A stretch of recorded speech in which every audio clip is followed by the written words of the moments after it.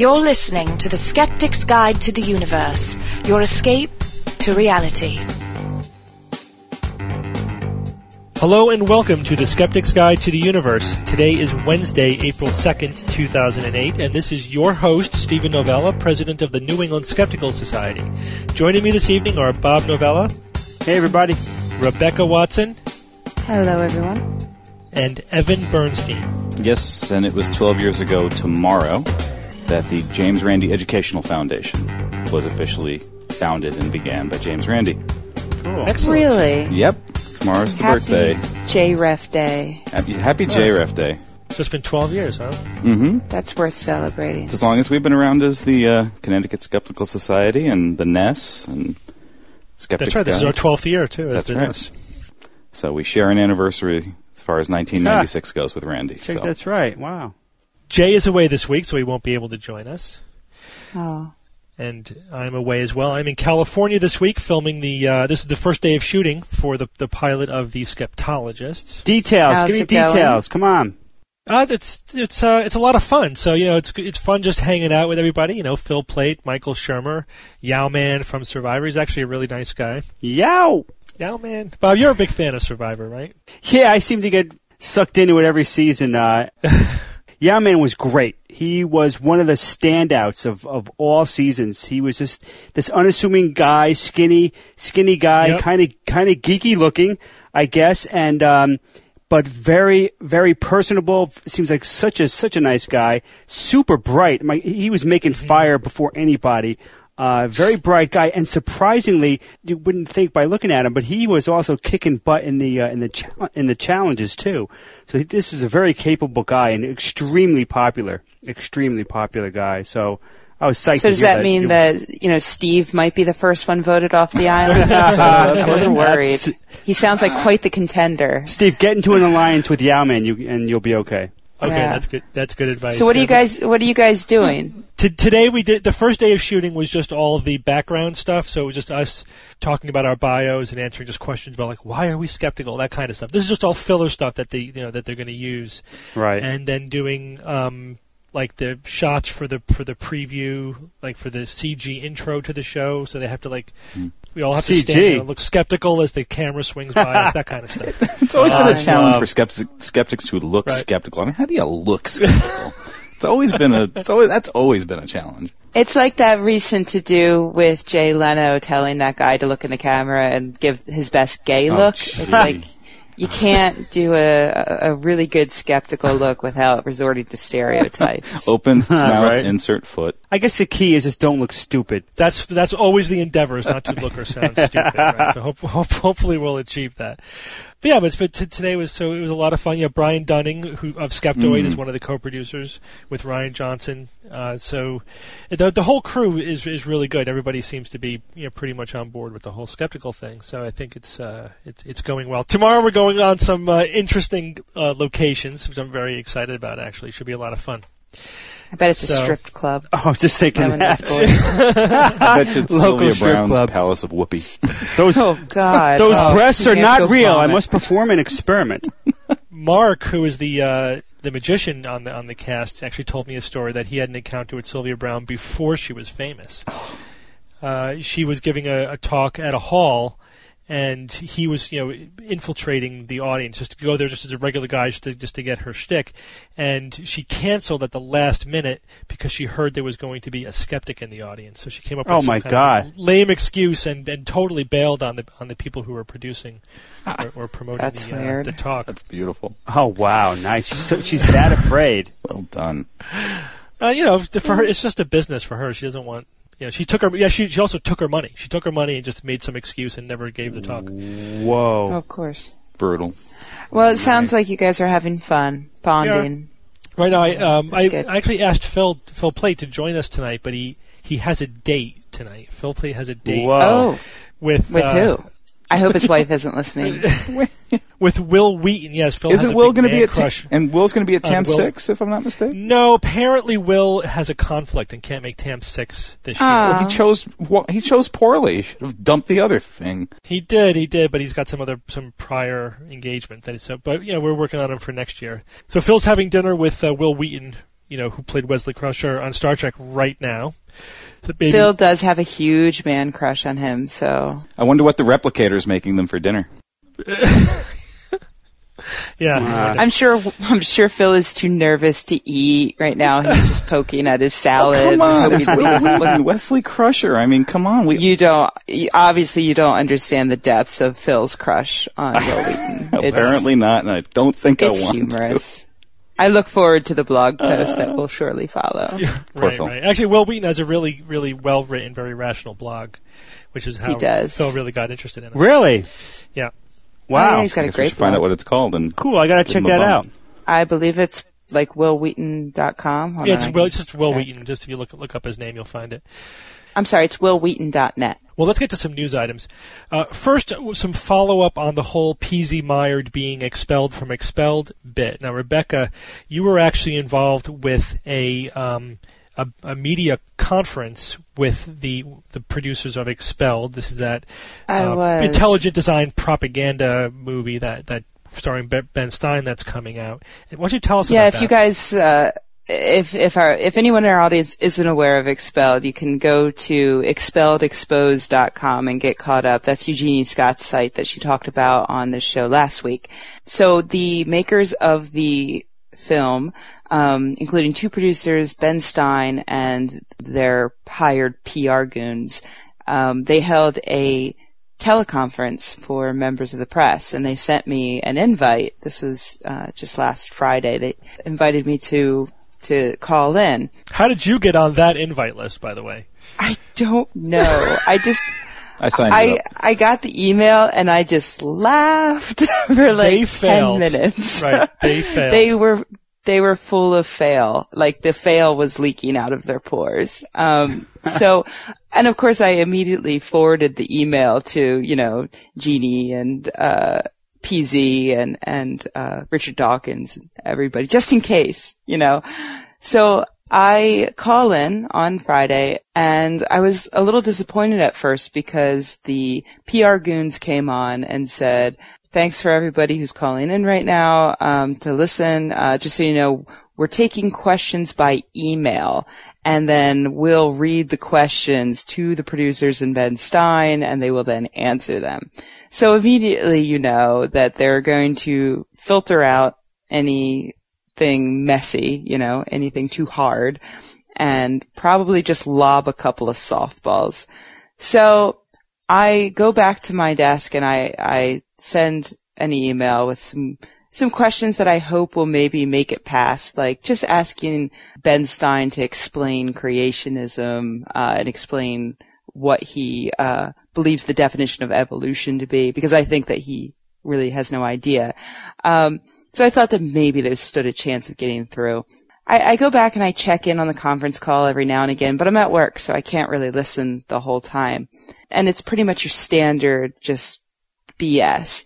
They're talking about basically how great they are, much patting on the back. It was really kind of sickening.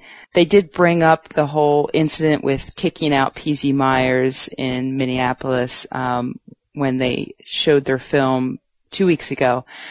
It was just so full of their stupid lies that it was really difficult to listen to. It was, PZ was causing a disturbance and, or let's see, what did they go with? Oh, I think they said that, they knew Richard Dawkins was there, but they wanted to let him in, as opposed to the fact that they had no clue he was there. And right. They were completely shocked that he got in. Saying that Richard Dawkins snuck in, saying that PZ tried to sneak in, nothing could be further from the truth. So anyway, they went over all those lies. Well, at some point during the call, just after they finished talking about PZ broke into the call and started tearing them a new one. Broke into the call? Can you explain that, Rebecca? I can indeed. You see, apparently PZ tuned in early. He called in a little bit early and listened to the producers talking and the PR guys, and they openly said what the code was to get in and have the ability to speak on the phone call. While all the journalists could only hear, this code would allow you to speak. So PZ hung up the phone and called right back and had speaking privileges. But then he just kept mute until he just couldn't take it anymore, and then he burst in. And Nice. Normally I would be really upset for missing that, but the fact of the matter is that I had happened to have been recording the entire thing. So Wow. lucky for me, and also lucky for all of our friends online, I actually have audio of the producers being just completely blown away. They start to move on to another topic. PZ comes in and says, let's not move on. Let's not, because I'd prefer to keep talking about this. And there's this awkward pause, and somebody says, wait, who's speaking? And he goes, this is PZ Myers. Like, it's the most natural thing on the world, and I kind of fell in love with him a little bit right then. Can you imagine the look on their faces, hearing his voice come through? They went nuts. Like, to hear them Scramble. Like, there's nervous laughter. There's scrambling. It's really quite Hilarious. a thing to hear. So, if you guys are interested in hearing it, you can go on Skeptic. And so, the quality is a little rough, but we have a little clip here that we can play now. And if you want to hear the rest of it and see a transcript, just go on the Skeptic blog and do a search for PZ, and you will find it.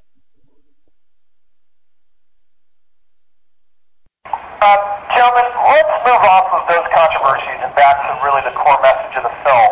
I understand. Let's not move off of it. You do know that both Richard Dawkins and P.G. Myers have posted substantial criticisms of your movies, don't you? Well, I haven't seen them, but why don't you tell us what they are? Yeah. Who's asking that question? This is P.G. Myers. Oh, wonderful. You are very persistent in this. Well, I mean, you're ignoring the substantial criticisms that have been made of the film. Were you involved? Bring it, David. Is this another case of you sort of... PZ, Mr. Myers, I would like to hear the criticisms. Well, that the idea that Nazism is derived from evolutionary theory is completely bogus. Well, PZ, you must not have been on the phone call very long, because we've already talked about that. Yes, I heard a bunch of lies about that. Oh, more lies. Okay. Well, maybe some differences of opinion. How do you credit the fact that anti-Semitism has a long history in Germany? Before Martin Luther, this was out there. Well, I would say that having anti-Semitism out there is much different than a situation where you have a systematic extermination of a race. These are two different things. It's a much more advanced version of it, and you have to have a Darwinian. No, you don't. Have you ever heard of a pogrom? Those have been going on for centuries. We've seen millions of people exterminated from the Jewish race for centuries. Well, you have seen many Jewish people exterminated for centuries. You're trivializing the whole thing to blame it on Darwin. That's it long. Paul, it's Walt and Ben here. We're going to be moving on to our next interview. Yeah. Thank you, everyone. Okay. In other words, you're going to run away from substantial criticisms of your film. No, Mr. Myers.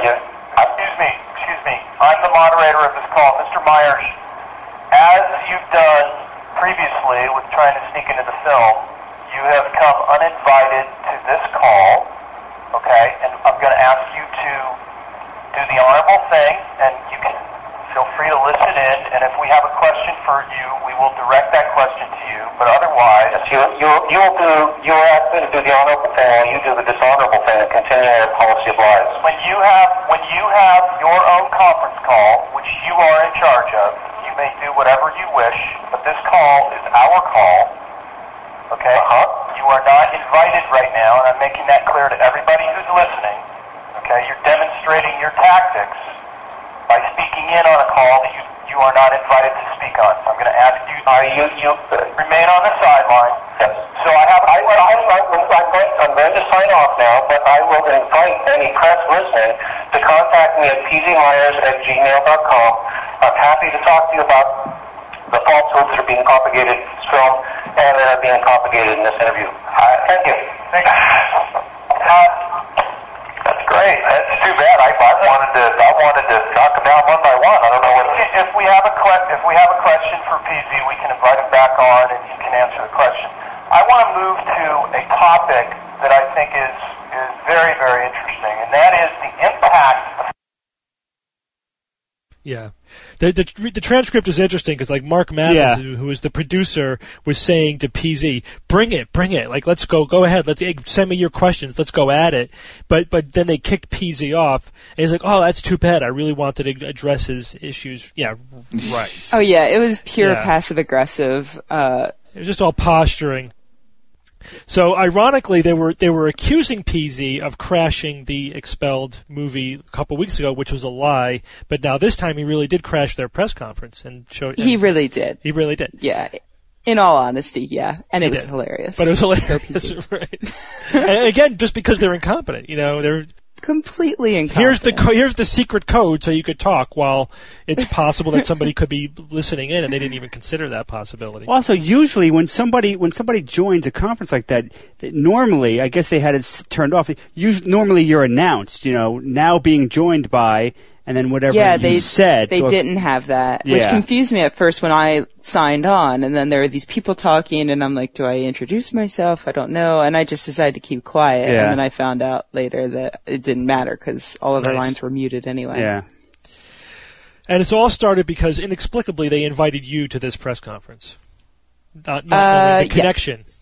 Yes. Not being completely. They obviously didn't Google your name or whatever. They didn't spend the time it would take to realize that you're not in their camp. I don't know. Yeah, they might know who you are now, though. I'm wondering if they just were looking for any blog that was mentioning the film, maybe doing a Google and seeing what blogs came up and sending it to them. They also invited a media person from Science Blogs. They didn't, and they invited, I think they sent invites to some of the Panda's Thumb guys too, but they did not send an invite to PZ. Mm-hmm. So they did send some, like I wasn't the only enemy that they invited. So yeah, I'm not sure what they were hoping to accomplish by that. If they were trying to rub it in our faces, or I don't know. But I don't know. It's baffling. The last thing I want to say, though, before I go off this topic, is that before PZ got kicked off, he had the chance to tell the media who were there, if you want the real story, here's how to contact me once the conference is over. So he did, and supposedly he got dozens of emails from journalists. Awesome. Yeah. So, yeah, mission accomplished. Mission accomplished. Well done. Nice Good job. Good job. Thank you. The next news item has to do with creating a human-animal embryo. A British team claims that they have already created human-cow hybrid embryo. The way they accomplish this is by taking a cow stem cell, embryonic stem cell, removing the nucleus, and then injecting the nucleus, which has the DNA, from a human cell. And then you end up with an embryonic stem cell with human DNA, but the rest of the cell bits, including the mitochondria, which has a little bit of its own DNA, would be cow. So it is a cow-human hybrid. The purpose for this is to create embryonic stem cells for research, not to clone people or to use these not to make a manimal, right? Not to make a half cow, half human, but for embryonic stem cells for research, because there is a shortage of such cells, mainly because of the ban in the U.S. But this has created a lot of controversy because whenever you talk about mixing human and non-human biological parts, somebody's going to get upset about it. The Roman Catholic Church is not happy with this. When's the last time they were happy about something that happened in the sciences?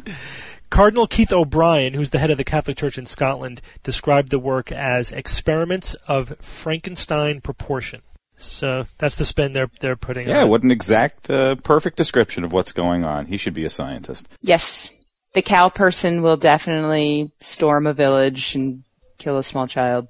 I just wish Jay were here so that he and I could argue about whether to call it a cow or a person. Cowman. But of course, this type of work is not being done. You can't grow these embryos past the 32 cell stage. It's actually against the law. That's the law. That's the law in the UK. Right. What is that equivalent to? 32 32 cells, you said? Yeah, 32 cells. Yeah, 32 cells.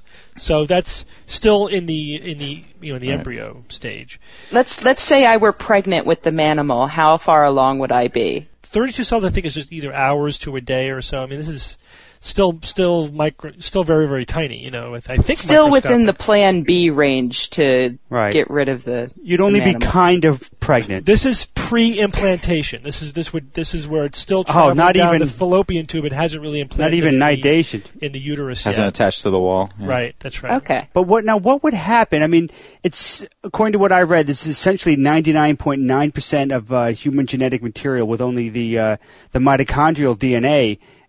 Not being human, but how different is mitochondrial DNA of a cow compared to a human? What would happen if you just kind of really let this go on, prodding it along if you had to? I wonder what would happen. Yeah, I don't know. I mean, it might be perfectly normal, but I don't know. Perfectly normal. It's possible. What? I mean, it might be a perfectly normal human being without any deficit or problem. Really? Yeah, I mean it's entirely human DNA in the nucleus. The only thing is that the mitochondria would be partly cow mitochondria. It would be partly human mitochondria, partly cow mitochondria. That could potentially be a problem. It depends on how similar human and cow mitochondria are. Are there any gene incompatibilities there? And I don't know the answer to that question. We may know it, but I don't know it. It's not impossible that it would just be a perfectly normal human being. Yeah. All right. Let's see. But it's not. But that's not going to happen. Right. At least no time soon. The next news item. This is a funny one. This is a tantric guru who was called out on live TV. Bob, you prepared this one. Yeah, this is good. It's a far too rare and wonderful occurrence when a popular piece of the paranormal is put to a definitive test in front of a huge audience, and this is exactly what happened earlier in March on a popular Indian TV show. It all started when Uma Bharati, a former chief minister of the state of Madhya Pradesh, was accused her political opponents of harming her. Apparently, recently her uncle died. She banged her leg. She woke up with these mysterious wounds and sores on her legs. I have no idea what that's all about. How do you wake up with mysterious wounds? Maybe she had a seizure. I guess that's possible. That's actually if somebody has a seizure at nighttime, sometimes it's the only way you know is that they wake up with unexplained bruises and injuries on their limbs. India TV, which in the article I read was described as one of India's major Hindi channels. I don't know if they meant to say shows, so I don't know if it's a channel or a show, invited two people on their show, Sanal Edamaruku, who is president of Rationalist International, and Pandit Surinder Sharma, who claims to be the tantric of top politicians, to discuss tantric power versus science. Now, Tantra, found a definition of Tantra that described it as an Asian body of beliefs and practices which, working from the principle that the universe we experience is nothing other than the concrete manifestation of the divine energy of the Godhead that creates and maintains the universe, seeks to ritually appropriate and channel that energy in creative ways. Now, mantras also play an important part of Tantra. You might have heard of mantras. These verbalizations are seen as ways of singing the divine power into being. I forgot my mantra. Anyone know that movie? Mantra. Come on. Nope. Sorry. No. I'll leave it to the listeners. Put it on the board. During the show, the tantric, I'll refer to Pandit Surinder Sharma as the tantric. That's how he's referred to in the articles that I read. The tantric showed a small wheat flour dough figure, kind of like a voodoo doll, on the show, and he claimed that by putting a string around its neck like a noose, he could kill anyone he wanted within 3 minutes using black magic. Anyone made of dough, at All least. the Pillsbury people around. You got it. Sanal, being the good skeptic, of course, challenged him to try and kill him. So Pandit accepted, which was probably his first major mistake of the night. The attempt, I would say it was at least his second or third. Well, no, he made lots of mistakes, but this is the first major one. The attempt to magically kill Sanal started with mantras, as I described earlier, or magic words like Avada Kedavra. Well, no, Kedavra? What? That would have worked if he did that one. Right, that would be silly. Avada Kedavra. Doesn't he call this the ultimate destruction ceremony? I'm getting there. Okay, I'm sorry. The tantric actually chanted stuff like Om Linga Linga Lina Linga Kili Kili Kili. And of course, as you might expect, nothing happened. Killy didn't work? Right, you imagine that's funny how that... You try murdery? I wonder if that actually means anything. But he then was getting a little desperate, I think, after a while, and he took out a knife and was waving a knife over Sonal's body. Nothing happened, except I think Sonal started laughing at him. He then started to touch him. He was like putting his hands all over his head and then started squeezing his temples. And Sonal had to remind him that, hey, only black magic. You're not supposed to use physical force to accomplish Yeah, this. right. Then what? So, did he pull out a gun at any point? I would get worried if he pulls out a gun. So this is so funny. The 3-minute deadline or time frame comes and goes. So then they're at 5 minutes, then a half hour. Then the allotted time for the entire show was over. The show is over, done, but they keep going. Finally, 2 hours later, 2 hours after the original 3 minutes, and I'm sure, I don't know, 1 or 2 or maybe even 3 shows weren't even going to be on TV that night because this show was still on. Finally, the anchor bravely declares that the tantric failed. So what happens now, Skeptics? What usually happens? Special pleading. Let the excuses begin. Yeah, so the tantric, and this guy's just not sophisticated. I don't think he's encountered too many skeptics in his days, but he claims that a very powerful god that Sonal must have worshipped must be protecting him. And I guess he didn't do his homework on Sonal because Sonal said, no, I'm an atheist. Yay. So that kind of threw him for a loop, And he said, think. the atheist god is protecting you. All of them. Right. So then he pulls out, he pulls out his, he pulls out his special card here, and he goes, that he has a never-failing special black magic for ultimate destruction that he could use, but big plus 3. Big caveat, yeah, it can only be done at night. So of course, what happens? So now, of course, challenges him for that very night. So he accepted. So they got 3 hours to kill. So India TV announces over and over the Great Tantra Challenge. Tonight, don't miss it. So they're promoting this for 3 hours, and I think they did a good job because, according to the article I read, several hundred million people are watching it that night. That's quite an audience. Cue to that night. It's that night. They're ready to go. The tantric pandit Surinder Sharma, he warns Sonal. He says that once the ultimate magic is called upon, there's no turning back.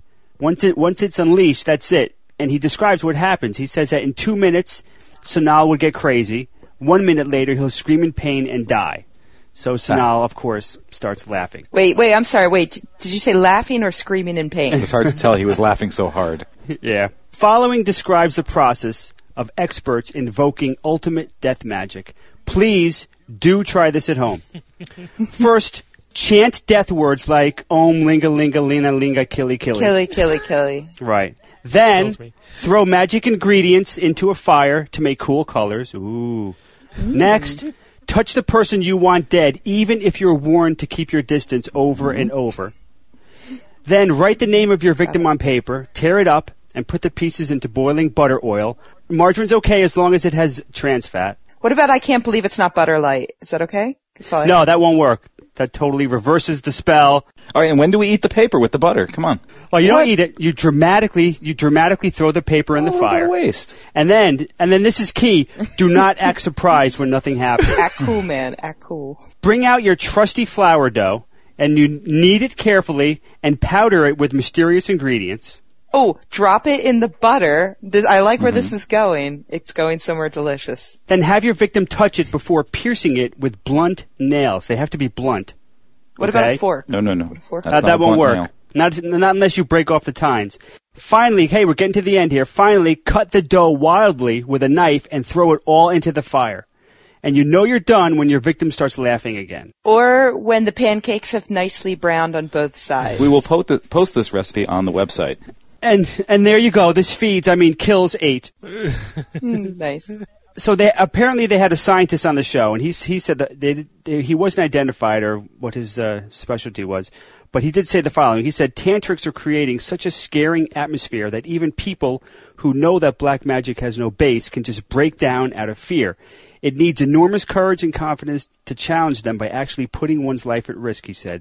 By doing so, Sonal Edamaruku has broken the spell and has taken away much of the fear of those who witnessed his triumph. Well done, Sunal. Congratulations to you, Sunal. You did a great Now, job. here's Excellent. here's the flip side of that, guys. In all seriousness, and you can call this the James Randi psychic healing effect.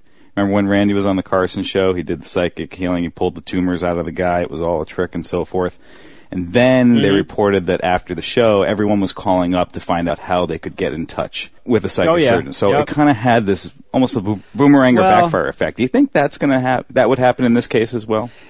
Not so much because when he did the demonstration, he made it look good. It made it look like he was really doing something. Here, they just failed over and over and over, and there was no success. But we've seen at time all. again that evidence doesn't convince people of anything. They just want a show. They just want a flashy person that they can pour their money and belief into. But this isn't a scientific evidence-based thing. This is an emotional thing where people tuning in can clearly see a man laughing at something that was previously considered very disturbing and dark. And I think that can have a huge impact on changing the whole attitude of how this culture is viewing this particular exercise. Right. So yeah, I think it's different. I think it's a very different situation.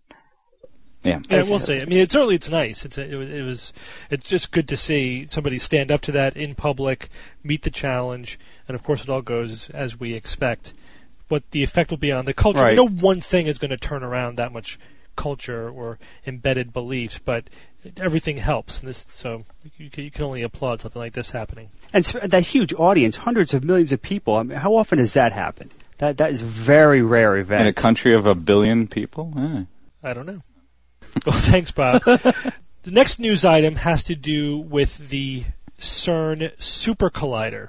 This is actually the Large Hadron Collider, which has been being built over the last 14 years at a cost of $8 billion. And this is being produced by the European Centre for Nuclear Research, or CERN, C-E-R-N. The scientists hope to use this to recreate particles that may have existed a trillionth of a second after the Big Bang. So this is pretty exciting science. But of course, there's got to be some nutball in there trying to ruin everybody's fun, right? Oh yeah. Oh, of course. Yes. Former nuclear safety officer Walter Wagner. That surprised me because in a lot of the articles I read said that this guy was was he a botanist or something? But he's a nuclear safety officer. And Luis Sancho, both living in Hawaii. And Sancho, I could find very little about this guy. All I could find was that he's from Spain, and according to Phil, he's a whack job. I did look at a website that he was involved in that seems pretty far gone. But they both have asked for injunctions to prevent CERN from booting up the Large Hadron Collider, which is scheduled to start later this year. Their big claim is that CERN has underplayed the likelihood of a planetary apocalypse that might be caused by the LHC. And Steve described the LHC and some of the things that they hope to accomplish with it. Their fear now, the big fear is that the LHC will create an Earth-devouring black hole, or that it could also create strange matter in the form of something called strangelets that could transform our planet into a small, dense ball of strange matter. Now, a spokesman from CERN said the lawsuit claims were complete nonsense. Much higher energy collisions than those at the LHC occur in nature all the time because cosmic ray particles zip around our galaxy at close to the speed of light. He said that the moon has undergone such collisions for 5 billion years without being devoured by a ravenous black hole or killer strangelet. Now, regarding the black holes, research that CERN had done relatively recently has shown that there won't be enough energy to create a black hole. Even if they were created, they would immediately disappear in a puff of Hawking radiation in about 10 to the minus 42 seconds, which is a pretty small amount of time. Now, Wagner and Sancho claim that there's no absolute proof of Hawking radiation. And regarding this point, Phil at badastronomy.com, Phil makes a great point when he says in his blog that the same equations in quantum mechanics that say that subatomic collisions could create black holes also say that they will evaporate. So it's pretty much a package deal. You can't say, one's not going to happen, but the other one is. They pretty much go together. So that's kind of silly. Now, regarding strangelets, theoretically, these and I stress the word theoretically, these are negatively charged strangelets that are certain exotic yet stable combinations of quarks, which are the constituents of protons and neutrons, and which are governed by the color force. Now, this material could potentially have a Midas-like ability to change everything it comes in contact with into hyperdense, strange matter.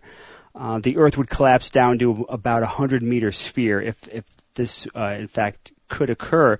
Now, physicist and author Michio Kaku has said regarding this that we see no evidence of this bizarre theory. He said, once in a while we trot it out to scare the pants off people, but it's not serious. The general consensus regarding these, I believe, is that strangelets are almost certainly not stable. Even if they are, they would not be produced at the LHC. And even if they are produced there, they would almost definitely have a positive charge and be screened from any interactions by a cloud of electrons. So every one of these steps in the argument would have to be flawed for there to be a risk of these strangelets converting the Earth into strange matter. So this is exceedingly unlikely, and these guys have latched onto this as inevitable. As something just fear-mongering. And I mean, maybe they actually have a real fear of this, and they think that it should be researched more thoroughly. I don't know. What does it feel like to actually feel like you could be potentially saving the planet? These guys must think, if they believe this, and I'm sure they have a genuine desire to prevent this stuff from happening, and they really think it could happen. I don't know. What does it feel like to think that, wow, I could be saving, if they listen to me, I could be saving the planet or even the universe, because some of these predictions can say that some of these changes could actually affect the entire universe itself. So, well, yeah, I mean, it's like your Spider-Man and right? The bad guy as the scientist who is, out of control, And speaking of, I want to have a comic book one day, and I want the villain to be Professor Strangelet, and he will be all about making this come to pass. That will be his main goal. He's going to invent a race of cowmen to take over the world. So, Bob, I think that you're partly right, but I also think they're just grandstanding. It's easy to say, this isn't safe, to be the Cassandra and to fearmonger like that, and to say that they haven't proven beyond a shadow of a doubt that this horrible thing can't happen. That's easy. I think they're just grandstanding. This guy, Luis Sancho, if you go to his website, it pulls up actually a PDF file, and it's totally Looney Tunes. This guy is into the networks of energy and information with superorganisms. Nice. It is complete Quantic. And total superorganisms like a manimal. It's just science babble. Man-cow? It's just techno babble nonsense. I mean, just take a look at it. This is like all one notch shy of Time Cube. Seriously, it's that bad. So this guy's a total nut job. And then harsh. The other guy, Walter Wagner, this is not the first time he's sued to prevent a super collider from being turned on, right, Bob? Yep, the RHIC, he made similar claims. And that worked. That was fine. Yeah, it's been going for years. So yeah, he does this every time a collider's going to come online. Right. So everybody needs a hobby. Right, it's his hobby Yeah, to there you prevent go. super colliders from coming online. Honey, come to bed. I can't. There's another collider about to start up. Well, thanks, Bob. Let's go on to your questions and emails. First one comes from Edgar Alfonso Polanco from Colombia. And Edgar writes, "Hello, Skeptics. I'm 24, and I'm writing Edgar. you all the way from Bogota, Colombia. I've been listening to you for a while now. As a matter of fact, the first episode I listened to was the one where you announced Perry's death. Well, I'm an economist, and I used to believe really weird stuff, UFOs, ESP, reincarnation, you name it. Thanks to people like you, James Randi, Richard Dawkins, and a lot more, I am now a proud skeptic. Browsing over the internet, I found this page. It has a long list of arguments skeptics made when debunking something. Some I can think of an answer to, but for some, like number 5, the answer eludes me. I know the time in your show is short, and maybe you can go over the whole list, but I think this would make a nice name, not logical fallacy. Well, so do we, Edgar, so thanks for sending us in. This is the website called Debunking Skeptical Arguments, and this is written by a man named, ironically, Winston Wu. Oh, yeah. Those of you who have been on the JREF forum for a few years remember him. He's quite infamous with lawsuits in the JREF and Yeah, Lawsuit. it's a walking mess. Right, right.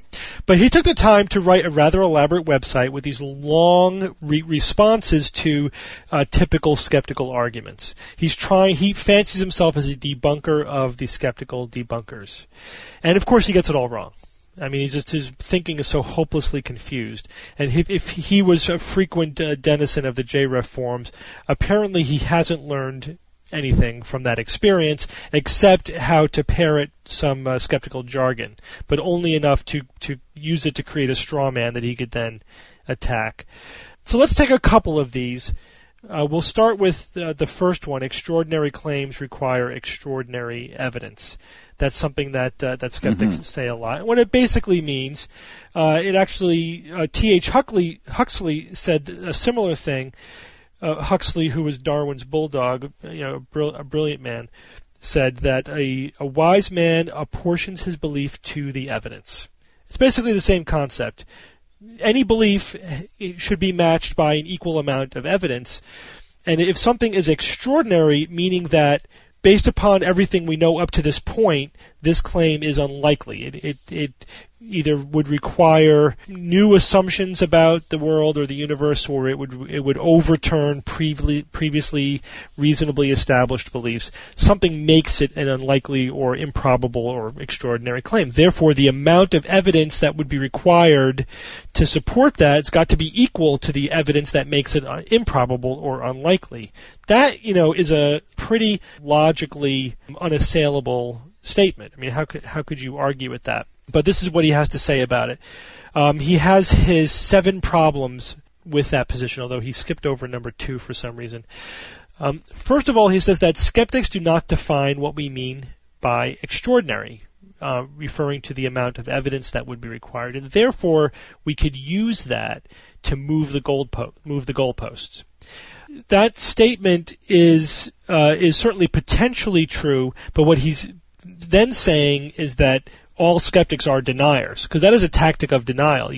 Is to use this is a straw man because he's assuming that the only way to apply this principle is to abuse it, and that it can't be properly applied. But he did not establish or make the case that you could not reasonably apply the principle of extraordinary evidence. So in that way, he constructs this straw man, which is really just characterizing all skepticism as denial.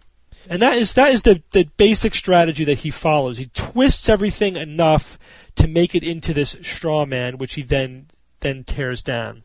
Let me go to another. Again, there's too much here to go over all of this during this podcast, so I'm going to pick out just some representative pieces.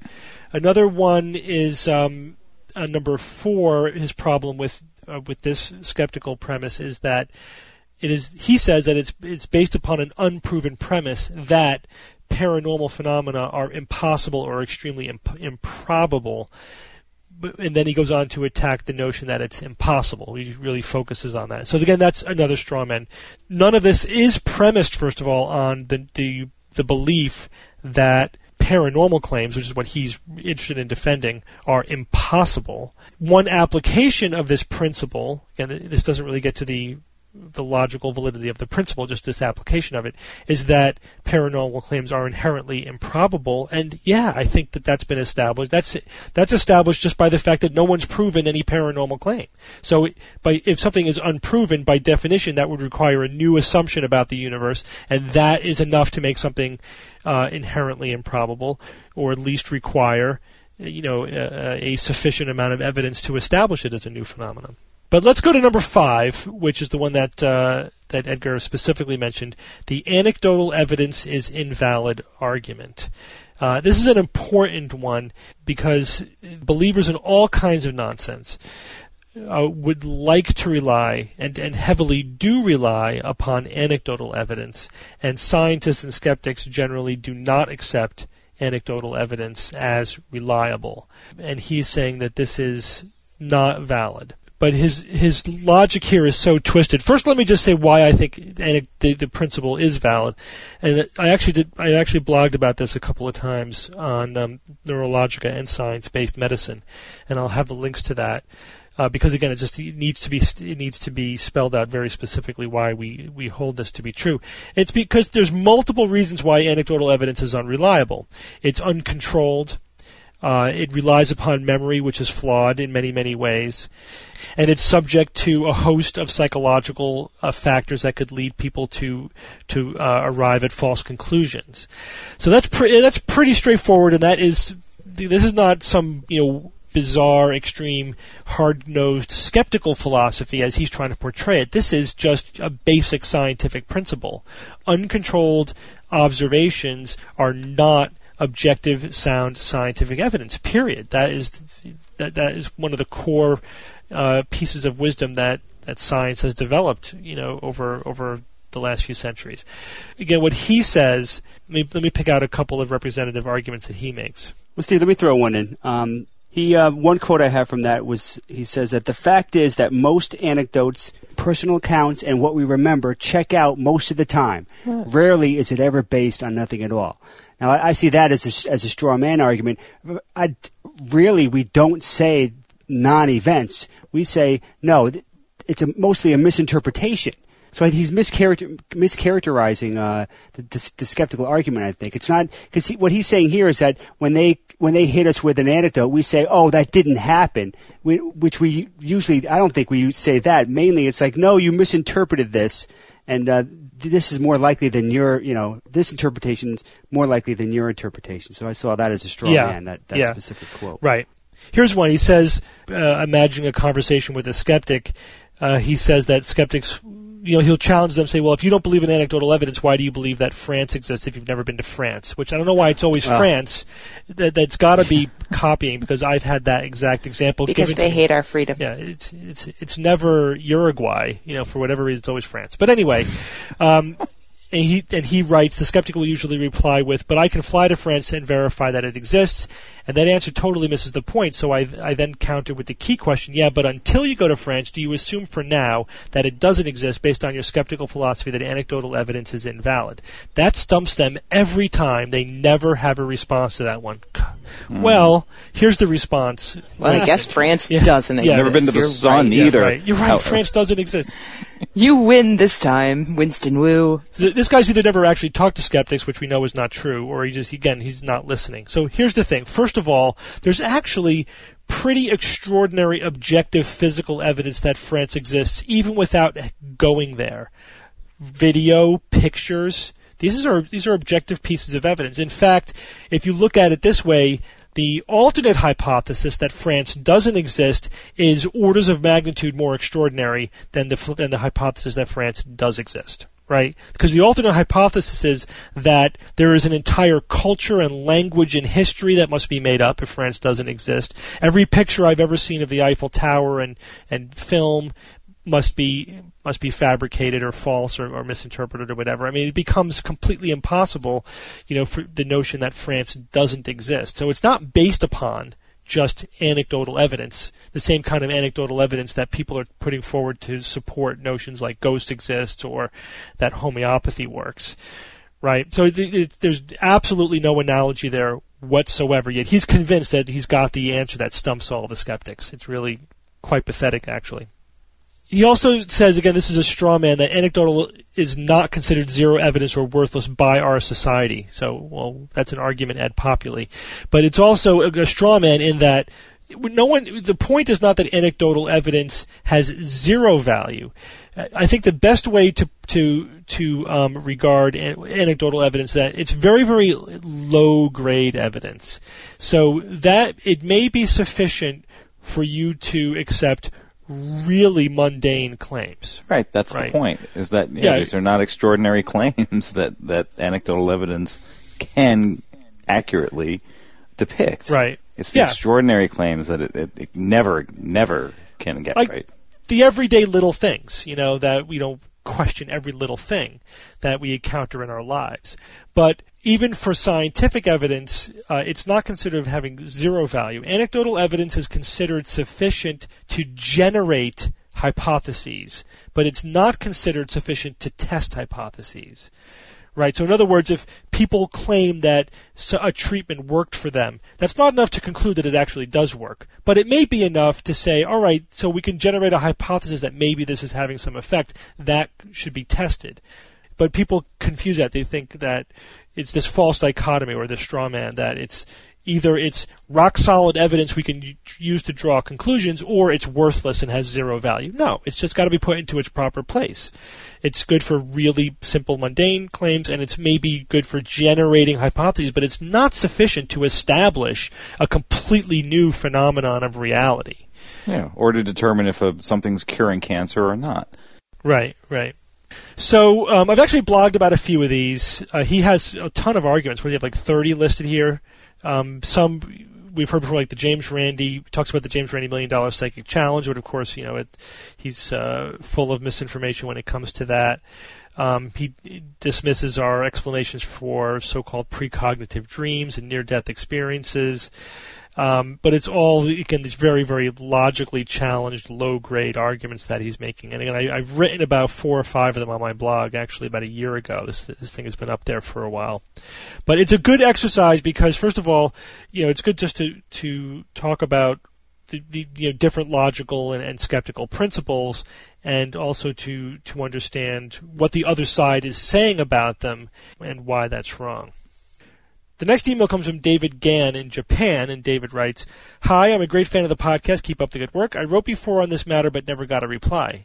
Well, I wish we had the time to reply to every single email, and as we said before, we actually do read every single email, although we can't always we don't always have time to reply to all of them, and we apologize for that. But David goes on, "But I know you guys are pretty busy. Please write back if you can. I'm a university teacher in Japan, and some time ago I told my class that some of the dust on the moon had been found to contain dinosaur bone fragments, or dust from fossils that had been blown into the atmosphere during the KT event. I heard this on a reputable podcast like Science Friday or Scientific American, but when I tried to find info on the net, I found nothing. I wrote to both of these podcasts but never heard back from them. I felt bad later because, despite my interest in skepticism, I had passed along something to my class that I later could not verify. Please tell me if you have ever heard of this." Your avid listener, David Gann. Thanks for the question. I searched for this quite extensively, and again, it's always hard to prove a negative. But when I went to those sites, I had never heard about it. It seems very implausible to me, and I just wanted to just make sure, just to see if there's anything written about it, and I just found whatever I could on NASA and astronomical sites about the regolith and the moon dust, and there's the report, the description of the regolith, which is the surface of the moon, the upper layer, which is mostly just pulverized dirt and minerals from meteor impacts. It is completely and totally lifeless. There is no existing life, nor any fossils or any evidence or remnants of previous life on the surface of the moon. Now, it's not entirely impossible that an asteroid would smack into the Earth, kick up rocks, which would then escape the Earth's gravity, and then would find themselves on other bodies in the solar system. That happens. So there are Earth meteorites on other planets and moons in the solar system, just like the Earth has Mars rocks and moon rocks, things that were kicked up from Mars or kicked up from the moon or other planets, and then eventually found their way to the Earth. And then we find a meteorite in Antarctica, and it's a Mars rock, right? So that happens. And just like as you remember, like a few years ago, there was the controversy about whether or not a Mars rock collected from a meteorite might have had signs of ancient fossilized Martian life. Bacteria or microscopic life. So it's not impossible that could have happened in reverse. However, it would be extremely improbable that an actual recognizable dinosaur fossil would have found its way to the moon, and it would be then doubly improbable that we would find it. That our sampling of the surface of the moon is very, very tiny. Just the Apollo missions and other missions, robotic missions that have brought back moon rocks. The chance of us finding an Earth meteorite and an Earth meteorite with a dinosaur bone in it is infinitesimal, and I would think it would be huge news. So I think the fact that I cannot find any information about that in fact, specific descriptions of the moon, saying that no fossils or anything have ever been discovered there, indicates that that's never happened. So that's one of those things that just seems to me that we would have heard about it. Considering what we do and what our interests are, I think you could almost say, since none of us have heard about that, it really increases my confidence that it never happened. Right. And normally you should never do that because you should actively search for something if you're trying to find an answer. But I didn't have time to really look into this news item. But my first thought was that, man, we would have heard about this. Yeah. How could that? How many times have we said that on Science or Fiction and gotten proven way wrong? Yeah, but usually that's because I'm pulling something off the newswire from an hour ago. That's right when you guys haven't heard about it. This is something that I would have run across. But again, Bob, I did do a search and I could not come up with anything about it. And NASA has nothing to say about it. And you'd think they would. Yeah, it would be fascinating. Would mention it, right? That would be a huge story. But if anyone does think they have any link or any information about this, send it to us. We'll be happy to take a look at it. I just could not quote unquote dig anything up. Huh. Well, let's go on to science or fiction. It's time for Science or Fiction.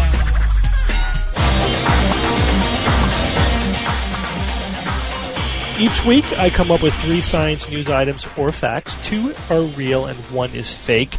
And then I challenge my panel of skeptics to tell me which one is the fake. However, this week, since I am busy filming the pilot for The Skeptologists, Bob is filling in, just like he did a few weeks ago when I was on vacation. Mm-hmm. So, Bob, take it away. Very exciting. All right. The theme this week is science or fiction. Number 1. The theme is things Bob knows. Woo! Things Bob knows. Okay. Numero 1. Study shows male peacock feathers fail to impress females. Peahens, by the way. Number 2. Not sure about the pronunciation of this. Tuatara reptile is declared the slowest evolving animal. Number 3. Exposure to radon gas can reduce the risk of lung cancer by as much as 60%. Evan, speak to me. Male peacock's feathers fail to impress females. I mean, that's entirely plausible. It just contradicts sort of the common folk knowledge of that the male feathers is in fact what attracts the females. So it's plausible. Tuatara, am I pronouncing that right? Tuatara reptile declared the slowest evolving animal. Gosh. I imagine they can measure that because I think they can make measurements of how specific animals and creatures and things do evolve over time. So I think that's plausible. Exposure to radon gas can reduce the risk of lung cancer by as much as 60%. Ouch. Oh, God. How can you say that that's right? That's just totally counterintuitive. But this is a good one, Bob. I think maybe that's the curveball. But, because I probably know the least about it, I'll say that the reptile, slowest evolving animal, that one is fiction. Rebecca. Well, peacock feathers, they always seemed a bit metrosexual to me, so I can see how that might not impress their females. Radon, that makes sense. I take my radon pills every day, and I've never had cancer. So I think that's true. And everybody knows that the slowest evolving animal is Tom Cruise, so I believe that that one is fiction. Steve. Well, I have to disagree with both of my esteemed colleagues on this one. I think that the Tuatara reptile is the slowest evolving animal. I think that one is actually correct. So for me, it's down to 1 and 3. Both are implausible. I mean, the whole point of male peacock feathers is to attract the female. It's the classic example of sexual selection. So there's got to be something about that you're not telling us. In some particular way or something. There's just some study that goes against that belief in some way, but I can't imagine that it would invalidate the entire notion that the purpose of those feathers is for sexual selection. And then the third one, I have not heard anything about this. I mean, again, it's counterintuitive. I thought the whole point of radon gas was that it was a risk factor. that it was unhealthy, not that it, and that it would reduce the risk of lung cancer by 60%. That's a lot. That's a big decrease in lung cancer. I wonder if can you give me any more information, Bob? Is that just in a subpopulation, like just among Don't smokers give him more or something? information. You get nothing in like Shut up, Steve. Come on, you got your information. Two words. That's not the way it works. 2 words. Eat me. Nice. I had to ask, all right? Suck it, Steve. All right, I'm going to go with the peacocks. I think that one's the fake. Okay. Oh, boy. So, Steve think it's number 1, that the peacock feather one, and Rebecca and Evan think it's the tuatara, number 2. Right. So let's start with number 3, shall we? Okay, number 3. Exposure to levels of radon gas reduces the risk of lung cancer by as much as 60%. That is science. Wow. This is a study published in the March issue of the Journal of Health Physics. One thing I kind of removed from the title was low levels. Low levels of radon gas. It was, but even that you would think, I think would have given you pause. Homeopathic levels? Not that low. Check. Well, yeah. Wait, let's run with that. Because this is what struck me when I read about this. It said this was the first study to observe a statistically significant hormetic effect of low-level radon exposure. Now, toxins and other environmental stressors, including radiation, that have a beneficial effect at very low doses are said to exhibit hormesis. Steve, Hormesis? Hormesis. Yeah, that sounds better. Hormesis. Scientists believe that the low doses of toxin may stimulate repair mechanisms in cells. So we'll put a link to that. Now that, man, what do you think of when you read that? Bam, homeopathy. Yeah, and I never heard of that effect. And I'm just surprised that homeopaths haven't taken this hormetic effect and just run with it. Yeah, because you require low levels, not 0 levels, which is what you get in homeopathy. Yeah, not no levels. Yeah.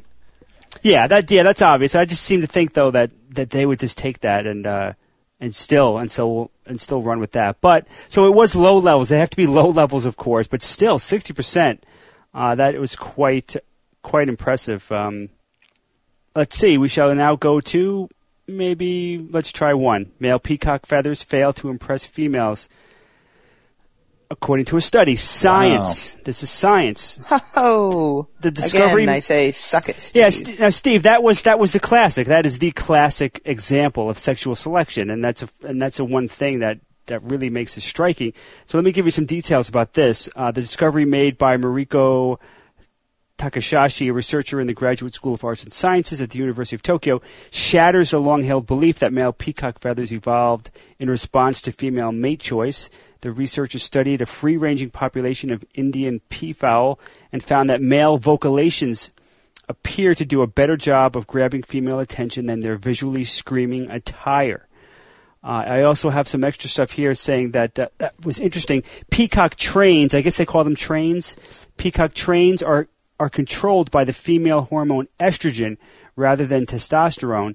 It is the absence of estrogen in the male that produces the train rather than the presence of testosterone. Traits under the control of estrogen are usually very poor indicators of phenotypic and genotypic condition. So that's what I have on that. Now, the article also did say that this is going to be very controversial. Mm-hmm. So it doesn't necessarily wipe out the whole idea that they evolved through sexual selection. This is going to rock the peacockology you got world. It. So it's their voice, the sound that they make is, coming out is a Peacock Monthly. Is more attractive to the female than the feathers. Yeah, there's also some talk in the article about these. What do they refer to them as? The shaking. The peacocks would shiver. I think they call them shiver a bit when the peahens would walk around them, and the shivering produced a type of noise that perhaps the peahen found appealing, or I'm not sure what kind of effect it would have, but just the noise of the feathers kind of moving together. But still, that's not a visual thing. So this might evolve, and this might be struck down at some point, but this is what this one study did show. So number 2, that means number 2, tuatara reptile declared the slowest evolving animal is fiction. Congratulations, Evan and Rebecca. Actually, the tuatara... Was I right? Was it Tom Cruise? Tom Cruise was not mentioned in the article, but they did say that the tuatara is actually the fastest evolving animal. So I just did a complete reversal of that. It said that although these reptiles have remained largely physically unchanged during very long periods of evolution, the researchers found the animals are evolving at a DNA level faster than any other animal. When David Lambert of the Allen Wilson Center, Massey University, analyzed mitochondrial DNA sequences from 650 to 8,000-year-old tuatara remains and compared them with those of living specimens, they found that the reptile is evolving almost 10 times as fast as the average animal. Incredible. Well, good for it. So, you go, tuatara. Hakuna Matata. Crap, because I read that study and I remembered it wrong. Oh, Steve. yeah, don't you hate that? That's Welcome why. to my Memory. world. Okay, I know that one's right, so I had to choose between the other two. But I don't know why I remember that one other way as being because maybe because I was thinking they are the morphologically they have been very stable over a very long time. In fact, They are the only reptile in their order. They're their own order all by themselves. Steve. That's right. Wow, it's amazing how much you know about them, I Steve. know. You would think I would have gotten that one right. Amazing how you didn't get that right. The reason you failed to remember is because you didn't take your ginkgo biloba. Duh. And also, I've heard that memories are fallible. That's true. You know, I've heard that. Steve, join the club. Sometimes having a little knowledge is a bad thing. Go ignorance. You can't, well, good job, guys. Thank Well you. done, Bob. I am out of here. Good job, Bob. Damn, that takes a long time. Steve, Jesus. The prep work? Christ. You got to find, you try to find just the right one, ones that don't sound plausible, and then you got to find one that sounds plausible so that you could reverse it to make it sound implausible like the other two, and it just takes forever. Oh, well. It's a hard knock life. Yep. Evan, do you have a quote for us this week? I like the Hippocrates one. There are, in fact, two things, science and opinion. The former begets knowledge, the latter ignorance. Mm-hmm. Spoken by Hippocrates. Many It's my opinion that was awesome. many I think moons it's ago. pronounced Hippocrates. Hippocrates, I yes. believe it is Hippocrates. In Bill and Ted's Excellent Adventure, I Hippopotamus. think, right? Or Jay's Excellent Adventure. Jay's Excellent Adventure. Jay will be back next week. That was so great. Good. He will. Plato. He's not quitting like Rebecca. It's tough being the only funny one. If there was any confusion based upon Rebecca's blog yesterday, Rebecca announced that she was leaving the SGU Suckers. to go to the Mysterious Universe podcast.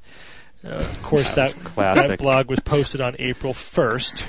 Man, talk about science or fiction. Right. That combined with the fact that sorry, she's I couldn't happily help on our it. podcast this week should be enough to explain what went on there. I wouldn't say happily, but I'm here. Grumpily. Hey, Rebecca's grumpily on the podcast Only this because week. Bob tripled my salary. tripled. Tripled. Good work, Bob. Well, thanks for joining me, guys. Thanks, Thank Doctor. you, in Steve. Thanks California. for taking up the Hey, slack good this episode. week. Yep, it's a good episode. Thanks for you guys did extra work this week because I'm busy here in California. It was Bob. Bob picked up the slack. Well done, Bob. It was pretty much Yep, all Bob. Bob. Good job, Bob. And Steve, good luck with the rest of your trip Thank to you, thank you. California. Yeah. Can't wait to hear the report next week when it's all I said will. and done. Yeah, I want a full Got a few report. more days of shooting ahead of us, but it's going to be fun, and I'll give you guys the full report next week. Cool. And tell Great. Yao I said I will. hi. Yeah, I will- tell everyone we said hi, please. We're admirers of all of them. I will pass it along. I have to say that Ashley, my 10-year-old daughter, was so excited to hear that Yao Man might be on the podcast. I thought we might get him in tonight, but it didn't work out. And she promised me to wake her up if he actually was on it. So give Yao Man a hello from Ashley. We will get all of the people on the podcast, over the next few months. Oh, yeah. I'm working off my laptop from the hotel room, and it just was not technically possible to have someone else on this week. But we'll get them all on over the coming months. Awesome. So, good night, guys. Thanks again, and until next week, this is your Skeptic's Guide to the Universe.